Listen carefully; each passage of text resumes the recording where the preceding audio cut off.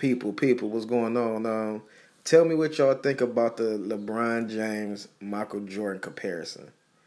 I mean, let's compare stats. Let's compare everything both of these guys done did, and like, I want your honest opinion. Who do you think is the greatest?